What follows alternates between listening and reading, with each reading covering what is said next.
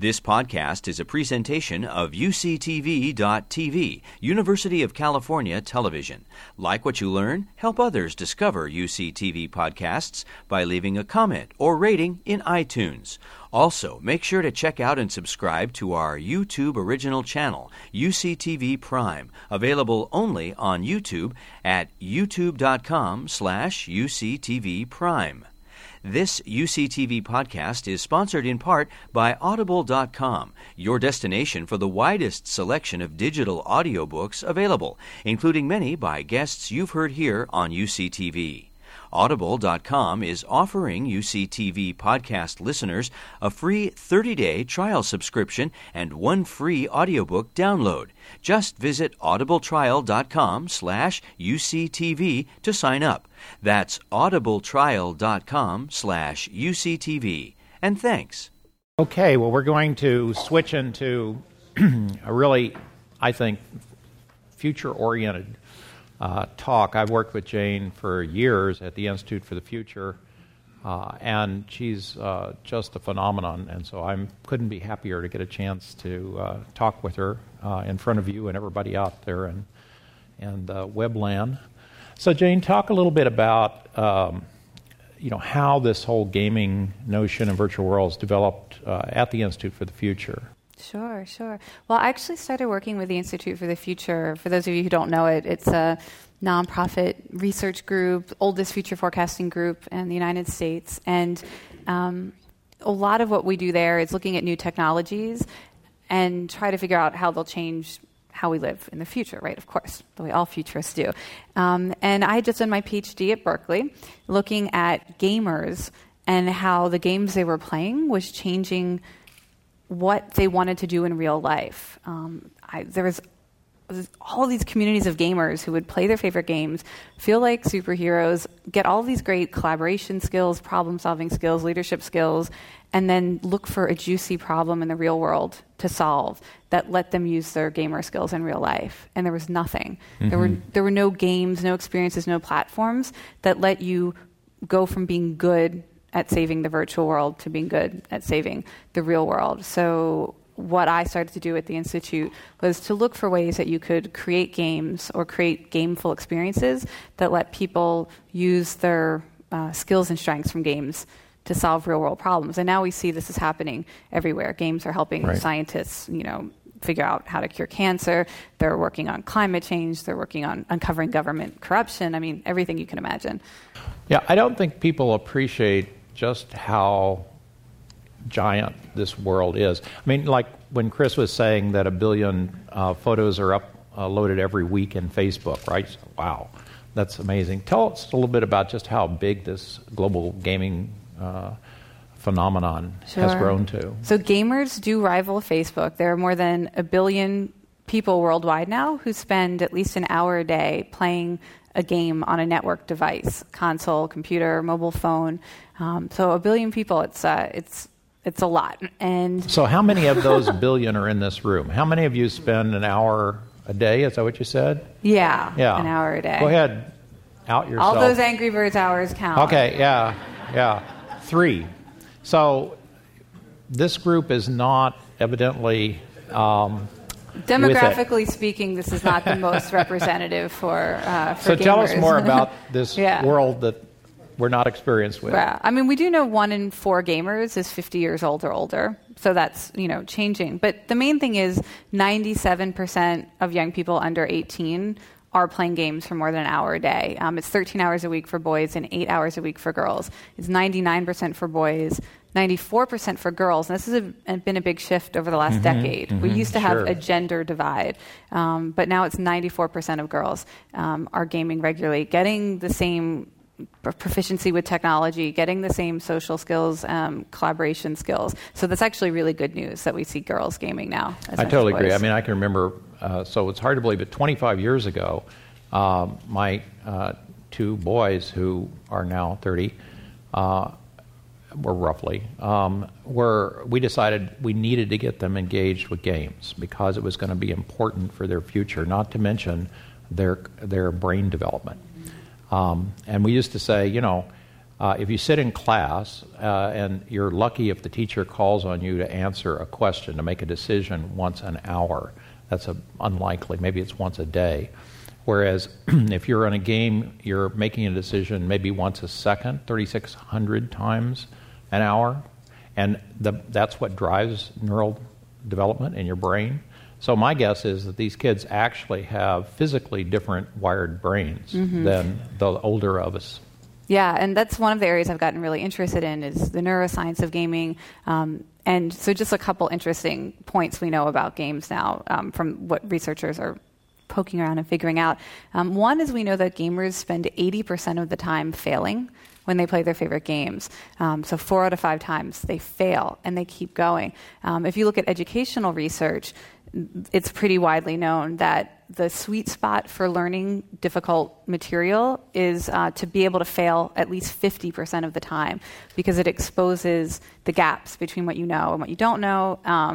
And so just even to realize that we have this whole world of gaming where gamers are allowed to fail and basically have to fail most of the time really does allow them to progress towards higher levels of proficiency and ability. And we also know that the average young person is going to spend 10,000 hours playing these games by the age of 21. If you look at middle school and high school attendance, that's only 10,084 hours in the classroom with perfect attendance.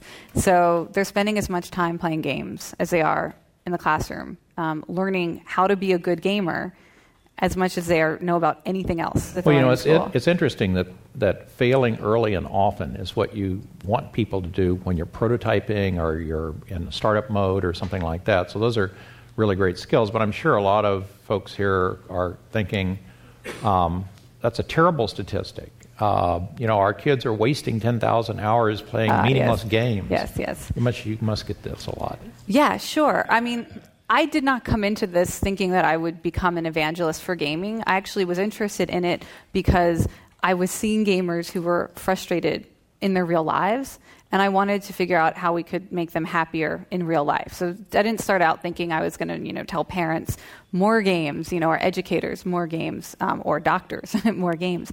But really digging into the scientific literature, everything we see about games is pretty great within reason. I should probably start with a public service announcement. Everything I'm going to say is true if you follow a few rules. One is adults have to game less than 30 hours a week, and kids have to game less than 21 hours a week.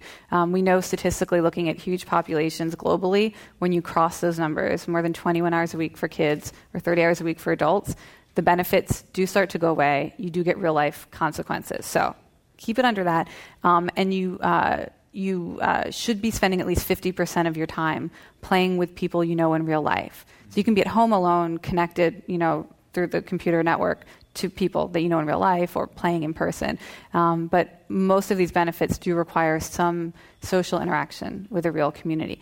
That said, we know things like kids who spend more time playing video games score almost 30% higher on the Torrance test of creativity. This is a, almost 50 years old, validated storytelling, drawing. And this was true even if they spent all their time playing violent games, which is something that I know parents worry about a lot, that there's, but it's the problem solving, it's the collaboration. It still works. Even going all the way up to, adults, there have been clinical trials now, many trials will be trying to validate this, showing that online games beat pharmaceuticals for treating clinical anxiety and depression. 30 minutes a day of gameplay boosts positive emotions and actually stimulates, the same reward systems that the pharmaceuticals are trying to reactivate. You can get reactivated through gaming, which is one reason why my company is starting to look at doing clinical trials for depression as well. Yeah, that's amazing. And things like World of Warcraft. I mean, just talk about the scale of collaboration that occurs in some of these games. I mean, it's just unbelievable how It is. I mean, it's interesting. I mean, you have in the virtual world, you can collaborate with 100 people at the same time. But what's even more interesting are the global communities. You have millions of people playing, and they're using wikis, and they're making YouTube tutorials, and they're using forums. You have this great collective intelligence community. My favorite game right now is Minecraft. If any of you have kids, they're probably playing it, and if they're not, this is the game to get them involved. You have the Minecraft kids. Good. They teach each other. It's a teaching community. I mean, it's basically as soon as you discover how to do something cool, you make a video and you teach other people how to do it. And it's this peer-to-peer educational culture that is actually inspiring all of the online educational systems. If you look at things like Coursera, yeah. Anybody trying to do the Khan Academy, where are they getting their insights and ideas from? It's from game culture. And I always felt that school was so isolating. It's a 100-year-old model to turn out identical workers for assembly lines. And the idea that you would be able to have a creative act that hundreds of people would think is really cool when you're in 8th grade, and what that would do for your self-esteem. It's just not possible in the physical world. And there's a lot of things like that the virtual world is vastly more capable of than the physical world can be. It just can't be. You just can't find that many people physically, whereas virtually it's trivial.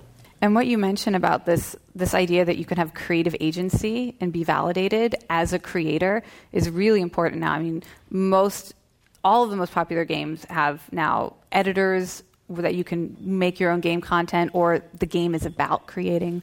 And what's neat is that lines up with what we know about what gamers want. So there's been game industry research looking at gamers, what do you want to feel when you play a game? And of course, there are things like excitement and pride, but the number one thing that gamers say that they enjoy feeling when they play is creative agency.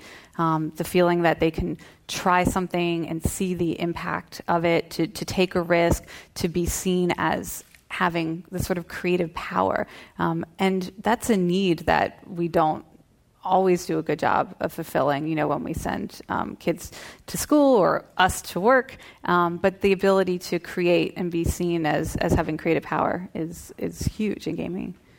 So, I'm sure this sounds all kind of abstract to people.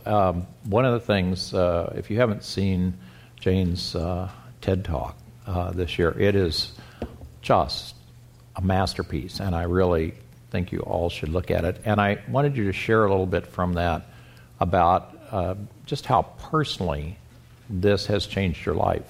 Sure, yeah.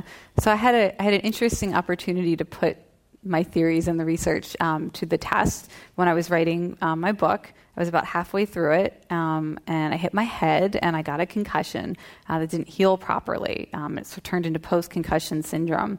So, 30 days later, I'm still totally concussed, nauseous, headaches, can't think clearly, can't remember people's names, can't read or write, can't work on the book. And my doctor told me that, the most important thing was resting the brain, not to do anything that was triggering the symptoms. And although I was very anxious and depressed, she said, you have to try to be happy because the brain can't heal in a state of severe anxiety and depression, right? You need to change the neurochemistry. Whatever you can do. I know you're sick in bed all day, you're in pain, you can't work. Just be happy. And, I was halfway through this book about the positive emotions that games provoke, how they connect us socially with people in our real lives. And I was at a pretty low point. I was dealing with one of the most common side effects of traumatic brain injury is suicidal ideation. It's the first time in my life I'm dealing with thoughts of suicide. And it was kind of this thank God moment where I had the mental clarity enough to think, this seems impossible, but if you can make it a game, you can get through this. So just try. And actually, besides the TED Talk, here's like an inside scoop. I actually put videos up while I was totally still brain injured, trying to explain the idea that I was going to make a game out of this, and it's a little bit hilarious now in retrospect if you compare the two talks, because I can't think of the right word, and I'm really struggling and not like this at all. And you can go back and see me trying to design the game in real time, and it didn't make hardly any sense. But as the more I sort of put it together, using the idea of quests, something you could do every day, to feel productive, to get the reward circuits going. Power-ups, games are always trying to collect power-ups, so you would look for things you could do that would make you feel happy or productive, like, for me, just getting out of bed and walking around the block once. It was a power-up. Yeah, power-up. And then you would battle the bad guys. Like, for me, I had to avoid things that triggered my symptoms, but I needed to try them. Try to read, see where it goes. You can read for a minute today. You can read for 3 minutes tomorrow, and keep battling until you won. And recruiting allies was the most important thing. For me, it was easier to reach out to friends and family and say, I'm playing a game to heal my brain. I want you to play it with me. That was easier than saying, I'm really depressed, I'm really anxious. I know I hit my head 6 weeks ago and you thought I'm better, but I'm not. That's hard to say. We don't like to be vulnerable. We don't like to feel awkward or ask for help. But I was able to use the game to ask for help. So if you sort of fast forward, for me, it worked almost miraculously on the anxiety and depression, just feeling more connected, feeling like I had a purpose every day. All the cognitive stuff and pain, it took more than a year, but the game really stopped. It stopped the suicidal ideation immediately, and then it really worked on the depression, anxiety. So I posted about this online, and then people started using it for all kinds of things, like for chronic pain, insomnia, stress reduction, cancer, ALS. Everything you could think of. And based on seeing other people play the game, particularly to improve their social relationships, to get better support, to help their caretakers, and also to improve their own anxiety and depression around a traumatic illness or injury. We wound up making an app out of it. There's a web service. It's all free. We're running clinical trials on it now. It seems to be most effective around mental health challenges. But it's been quite a journey. That was 3 years ago, and wound up being able to actually use the theory and research about games to try to help people with really enormous health challenges. Well, and mental health is a tremendous problem worldwide, but certainly in this country. And I think this feeling of being alone is a big part of it. And the idea that you can get out of your brain, basically, and create this encouragement world, this world you can work in that's separate from the physical world that you feel often trapped in. Yes. I think that's really an important step forward. And so how have you turned this into this super best lab? Super best. That should be it's super better, but I like this super idea. Better. The sequel will be super best. There you go. You can. Thank you for the $1 million that's idea. All right. One of the things that you talk about getting outside of yourself. So this is like a social game. It's a multiplayer game. You sign up to play for a challenge, but then you invite friends and family, or you can go into our community and recruit allies, maybe someone who's been there before, who wants to mentor you.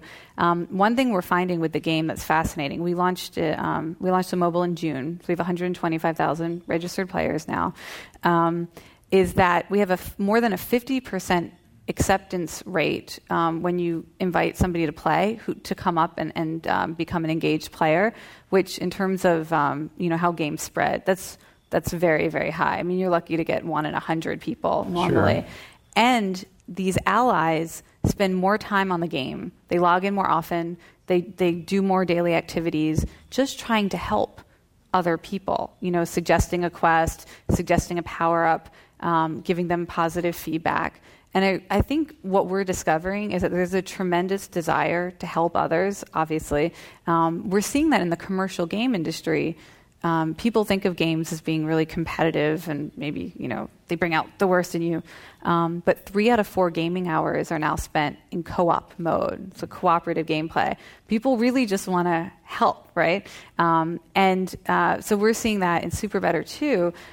Maybe this is a platform not just for people struggling with challenges, but would actually improve the mental health of anybody who's volunteering to be an ally because it's increasing your sense of meaning, of purpose, of connection. Yeah. Well, we've heard this morning already about social entrepreneurship, and this is sort of taking it down to the basic human social involvement, namely individuals. That you don't have to solve a big crisis in the rainforest. You can actually just help someone else get through a really difficult time.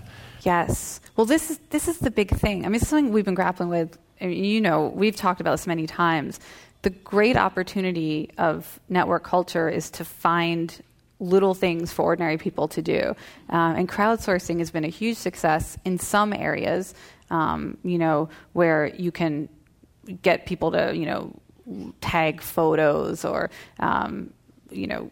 little brain tasks, right?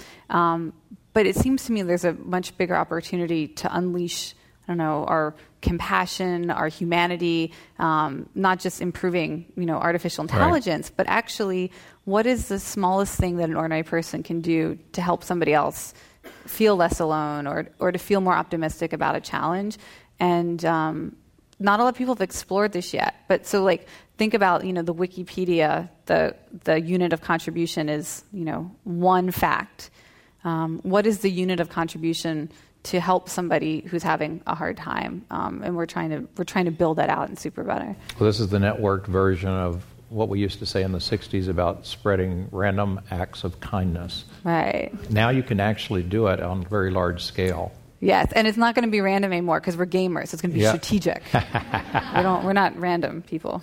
Well, and of course, one of the things that I think this is going to intersect with is the whole mobile health, quantified self. We're going to have a great panel at 1:15 on mobile health, and then Mark Bowden will interview me tomorrow on this quantified self. But in it, what's happening is that all of this data about us as individuals and the state of our bodies and so forth is coming out on the web. At least you can choose to share it.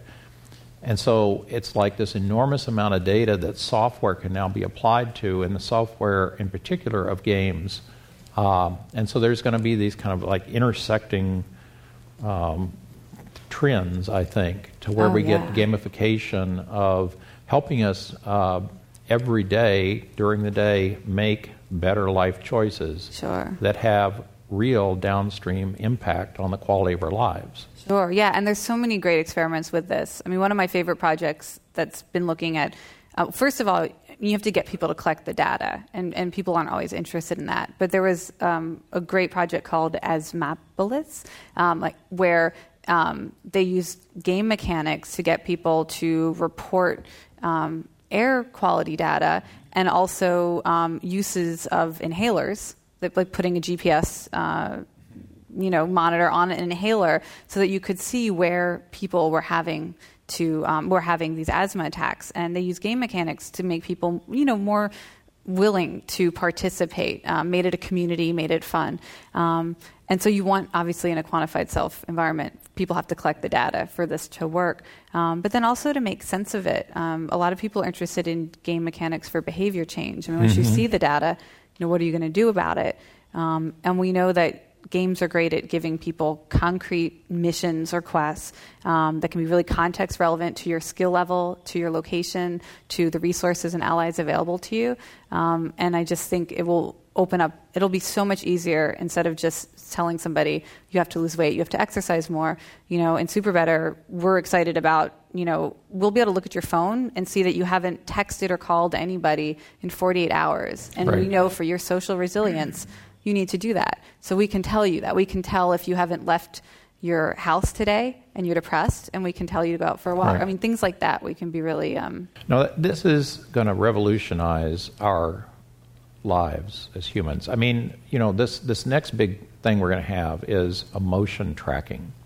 So, everybody's going around like this all day long, right? Everywhere. But there's a camera looking at your face all that time. And that camera, we have at Calit 2, for instance, a whole machine perception lab. And they've shown how that you, by just essentially reading the muscles on the face and using neural nets and so forth, you can tell exactly the mental state, emotional state of the person, even the pain level in preverbal kids where you're trying to make sure you don't over-medicate them. They can't tell you what their pain is, but this thing, by reading their face, can.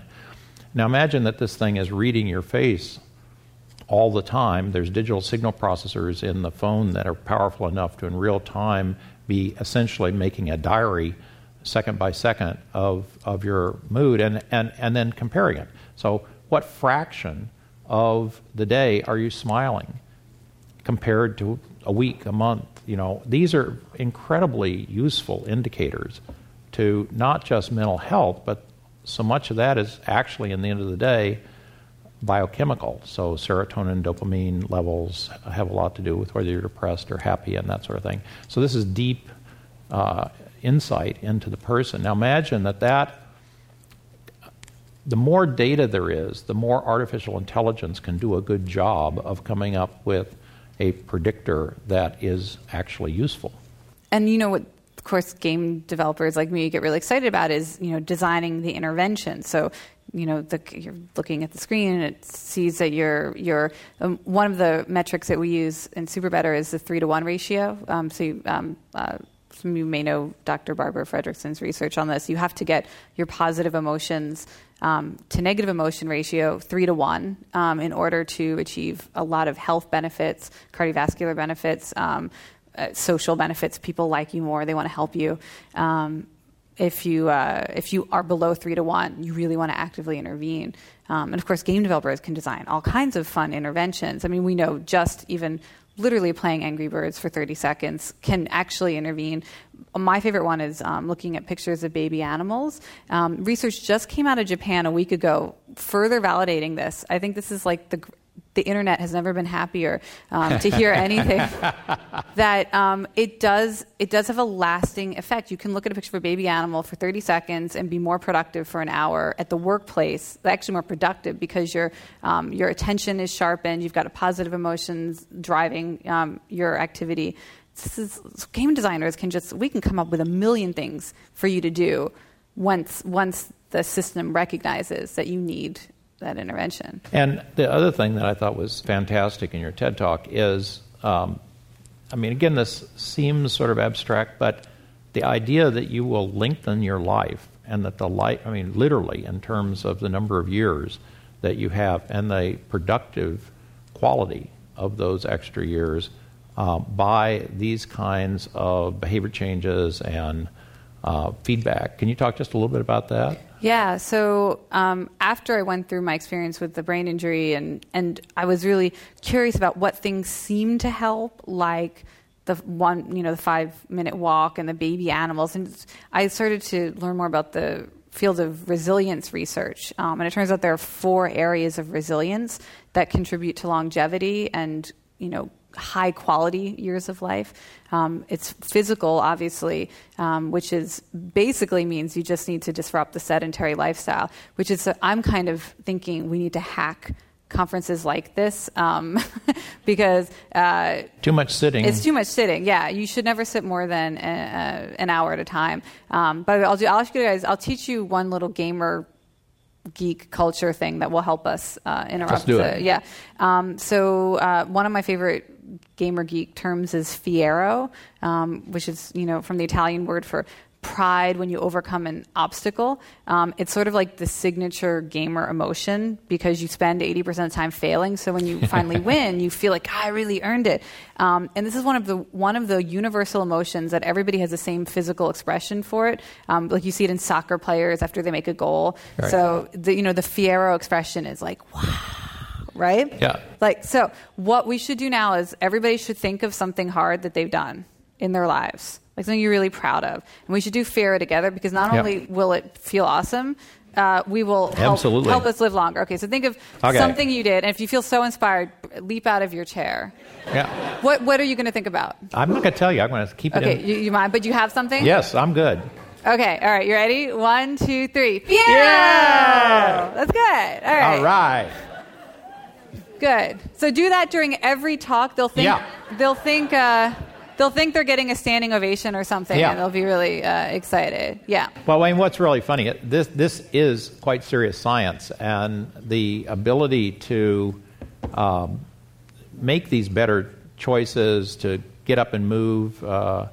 Let's move, as Michelle Obama's talking about. It's not just eating the vegetables, which will also be a good idea, but the emotional state. Having more positive emotion. Positive emotion is chemicals going around in your bloodstream, and that has a whole cascade of other hormonal changes that you induce in your body. So this is for real. But the idea that you can have this virtual universe available to you on all these different platforms, but with gaming turned into essentially your personal growth coach, your personal assistant. Yeah. And every one of us has one that's customized to our lives, our numbers, our needs. Right. And only the web can do this. Only having a planetary computer that, the big things like Amazon, Google, these folks are adding like 1 million cores a year. This is, I don't think people have any idea how vast this planetary computer is becoming and how it just continues to exponentiate. And so that ability to have that kind of computing power focused on you, improving you, being your friend, that's a world we've never been in before. And by the way, I should, just to finish it out, so that was physical. The emotional that you just said. The key thing about emotional resilience is it really doesn't matter where the emotions come from. I've been doing this work for more than a decade, and one of the most sort of confounding critiques that I found of games that feels legitimate, and I've been struggling, is it legitimate or not? It's just that what happens in games isn't real. So even if we feel good in the game, there'll be a letdown later. We'll leave the game. It's not a real achievement. It doesn't really move us forward in our lives. So it doesn't count. But now we know from the research on positive emotions and how it does change us physiologically that it does not matter where you get these source of emotions. And that's why now you're seeing all of these studies of games improving longevity, decline in dementia, improving relationships between parents and kids. That the positive emotions are real wherever you get them, and games seem to be better at producing them, quickly, reliably, efficiently. They've done studies of kids in hospitals. They can control their pain and anxiety just by playing a game and focusing their attention. You can prevent post-traumatic stress disorder just by having somebody play a game like Tetris for as many hours as possible within the 24 hours after a traumatic event. I mean, there's just so many real interventions that we have now that I think finally we can put aside this idea that what happens in the game stays in the game. It's like if you think that there's really, there's reality out there, it's all in your brain. Yes. Your visual cortex is working with the auditory cortex to create what you think is reality, and there may be one, I don't know for sure, but what we have in our brains is as virtual as what's, in the web. Let's open it up for questions. People, there's mics, I think. Here you go. Good afternoon. Thank you for coming and talk to us today. I'm Ted Moulter from the San Diego Zoo, and I have lots of pictures of baby animals. And you can spend 30 seconds or more. In fact, we have a live camera right now on our 8-week-old baby panda, and you can get that through a free app for San Diego Zoo, so if you get to do it. Not to promote that. But what I wanted to ask you about, but please do it. It's great. It seems like it's really good for your health, too. I'm most interested in trying to find ways to preserve wildlife well into the future. And when I learned about Superstruct a couple of years ago, I was really intrigued by the whole concept. How would somebody like me or my organization or even zoos and aquariums at large go about constructing a game like this to try to get people involved in activating solutions so that we ultimately aren't alone on this planet? Sure. Where would I start? Yeah. So where would you start? By the way, I set up a zoo with some game developers a couple years ago. So this is totally works that you can do this. There's an organization called Games for Change that's the largest nonprofit to curate examples and also help matchmake between organizations and developers. And within that group is a social network that I founded called Gameful, which is like playful, but gameful, because just as a brief aside, people think that gamers are playful, and they're not. Playful is, improvisational, and let's try anything, and we'll be free. And gamers are so serious and like goal-oriented and strategic and take it seriously. And in many ways, it doesn't feel playful at all. So I refuse to use that word. So gameful is the word. And it's just a social network for people to find each other and toss around ideas. So that's a really good place to start. And for anyone thinking, with a similar, how do I get involved? Honestly, if you just do a web search for game for X, game for zoos, game for third grade classroom, game for climate change, I think we could play a game right now where you could give me 5 things, and I bet you there will be case studies or examples for every single one, because I can't think of any space. We could crowdsource it with everybody out here looking at their search smartphone. for the most random thing you can think of, and game for that, and there should be a case study. And people are very generous and helping out, especially university students.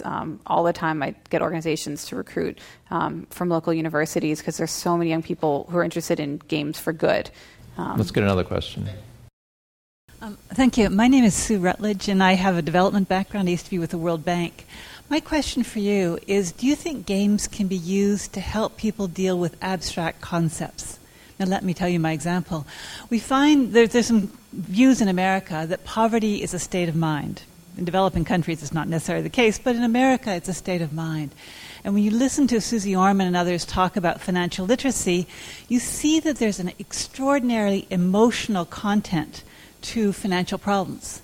And the argument is that people who are perpetually in financial trouble are having trouble dealing with their emotional relationship with money.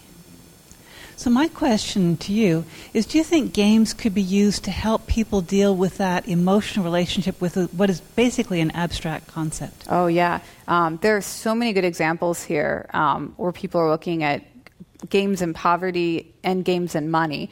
I'll tell you about one of my favorite examples was a group out of New York City called Area Code, where if you're looking for lots of examples of really creative projects trying to solve real-world problems, Area Code is a good one to look at. They did a game around money where they went to communities in the South that had high rates of mortgage defaults, high rates of unemployment, low rates of savings, that sort of thing. And they made up a currency called what do you remember? Macon money. Macon, Georgia was the first pilot, MACON. So they had these Macon money, and so imagine dollar bills, but all the dollar bills have been cut in half, and they just gave out all this money, but they were all half the dollar bills, and the currency could be used in the local, different local stores and services would redeem them like cash. But you had to find the other person with the half of your bill. And they created this social gaming environment where you could find, and then you would meet up in person, and then you could have, if we met at a coffee shop, we could, use it there or whatever. And it created this kind of social layer and physical community layer that was, really designed to transform the community, but also to bring the positive emotions around it, the sense of self-efficacy, that you really have solved this problem and had this success. And it's really interesting. Basically, my answer is yes, there's so many just totally unusual and crazy things that you can think to do with game design that bring in positive emotions and social experiences and physical environments around even these really abstract questions. Okay, back in the back. Ramesh Rao, Calit too. My question is there a genotype associated with gamers? Is there anybody that's found that there is a certain genetic profile that... Yes. Around different types of games, yes, I think. I won't pretend to understand exactly what genes are being expressed how, but certain, we'll just look at it even just at the gender level. We know that boys tend to be more motivated by game environments where mastery is really emphasized, certainly competitive environments, but even, self-competition. Whereas girls almost universally are spending time in environments where there's collaboration, cooperation, exploration, discovery. That's interesting because as we start to do game design for solving real-world problems, you have to think about how different types of people are drawn to different types of games and motivated differently. Motivated through social, like the Making Money is a good example of a more social solution. And I think, yes, I'm sure you could dig deeper and find actual variations in the code. We do need to do a mashup between 23andMe, getting your genetics and gamers. Yeah, back here. I was curious if you had any thoughts on Siri and Google Now and Watson, kind of the virtual wingmen, and is there going to be any changes around that? Huge. So one of the biggest next stages in the nature of the cloud is it's going to become much more intelligent. There was an article that just came out, I think yesterday, about Google using the massive amount of computing, but also the massive amount of data that's there to improve neural networks. And they said they were, for instance, getting a 25% increase in voice recognition accuracy just doing that.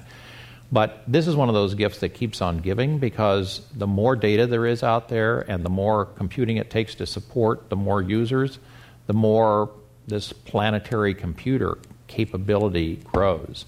And so I've said for some time that essentially imagine that there's a service that if you're building an app you can tap into that is intelligent, that has predictive capability. And, there's all kinds of artificial intelligence methods, whether it's neural nets or other things that can take advantage of this. But I think that's going to be almost like a layer that as you build apps on top of the cloud, that's something you'll be able to tap into. And it gets at just a huge number of things. But I think, imagine Siri 5.0. So, 5 years from now or something like that. I think it will astonish you how intelligent this entity becomes. Remember, Watson was on a pretty small set of computers, and actually it was a lot of data for like a human, but compared to 1 billion photos a week, not that much data. And so, Watson is going on in the cloud for IBM and they're, putting in all the medical textbooks and things like that.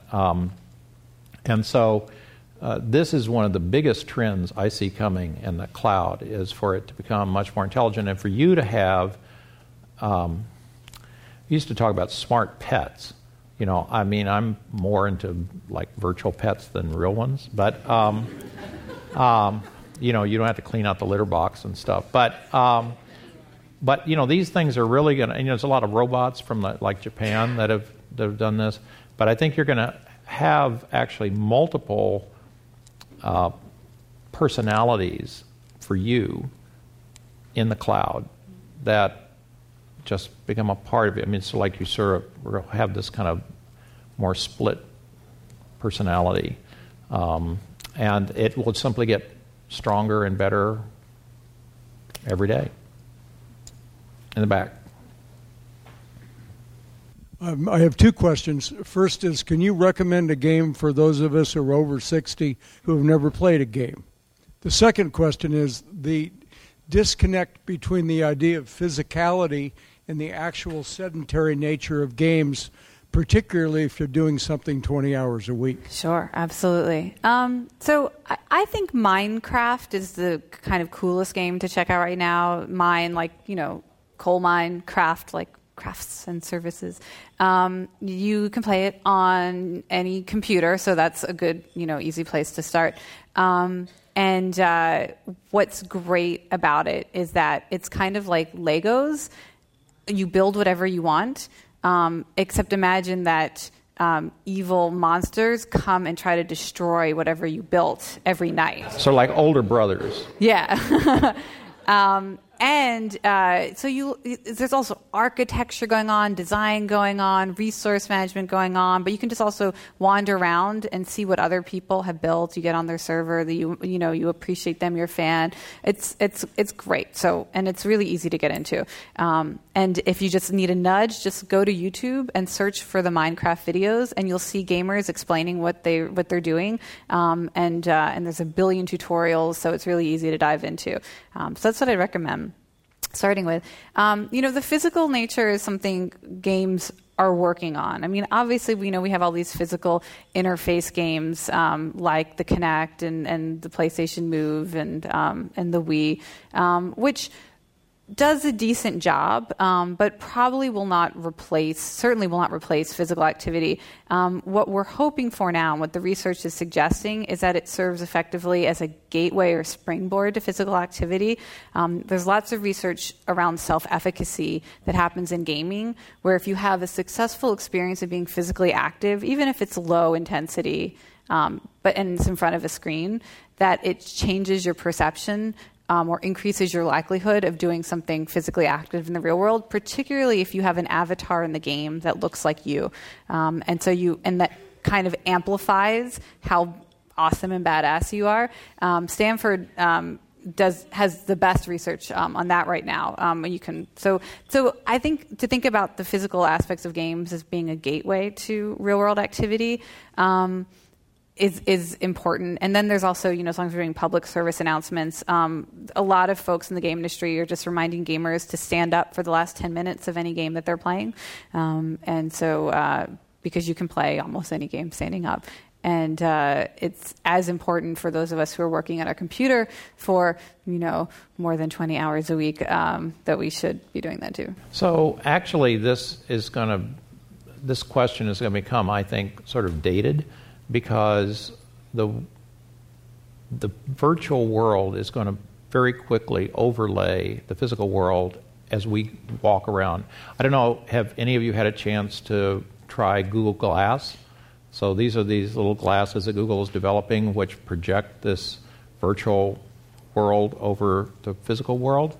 We'll all be wearing them, I presume, in 5 years. And at that point, I think the world of gaming and our lives, as we just walk around and do things, and will fuse. And you're going to have a augmented reality that is vastly more informative than physical reality. Like I'm looking at you, and I don't know your names unless my eyes are good enough to read a tag. I don't know what you do, but that's crazy. I mean, you all have that information on the web, and I can look at you, and the power of facial recognition is enough to figure out who you are. My AI can go get your data and put it over your head. That's the kind of world we're going to be living in just 5 years, and we'll never go back. And so that world, the sort of thing that Jane's been talking about for years, of how the ability to have that software virtual world and our physical world come together is going to be able to make us all superheroes. Well, and certainly if the real world is as interesting as the virtual world, it should ameliorate the couch potato effect a little bit, yeah. There's always people who are never going to be, athletes, or, we still like to sit around. But if we can get a little bit of that, physical activity into what we think of as sedentary now, hopefully we'll springboard people out into that real world where they can keep the game going with the augmented reality. Awesome. Okay, well, let's thank Jane.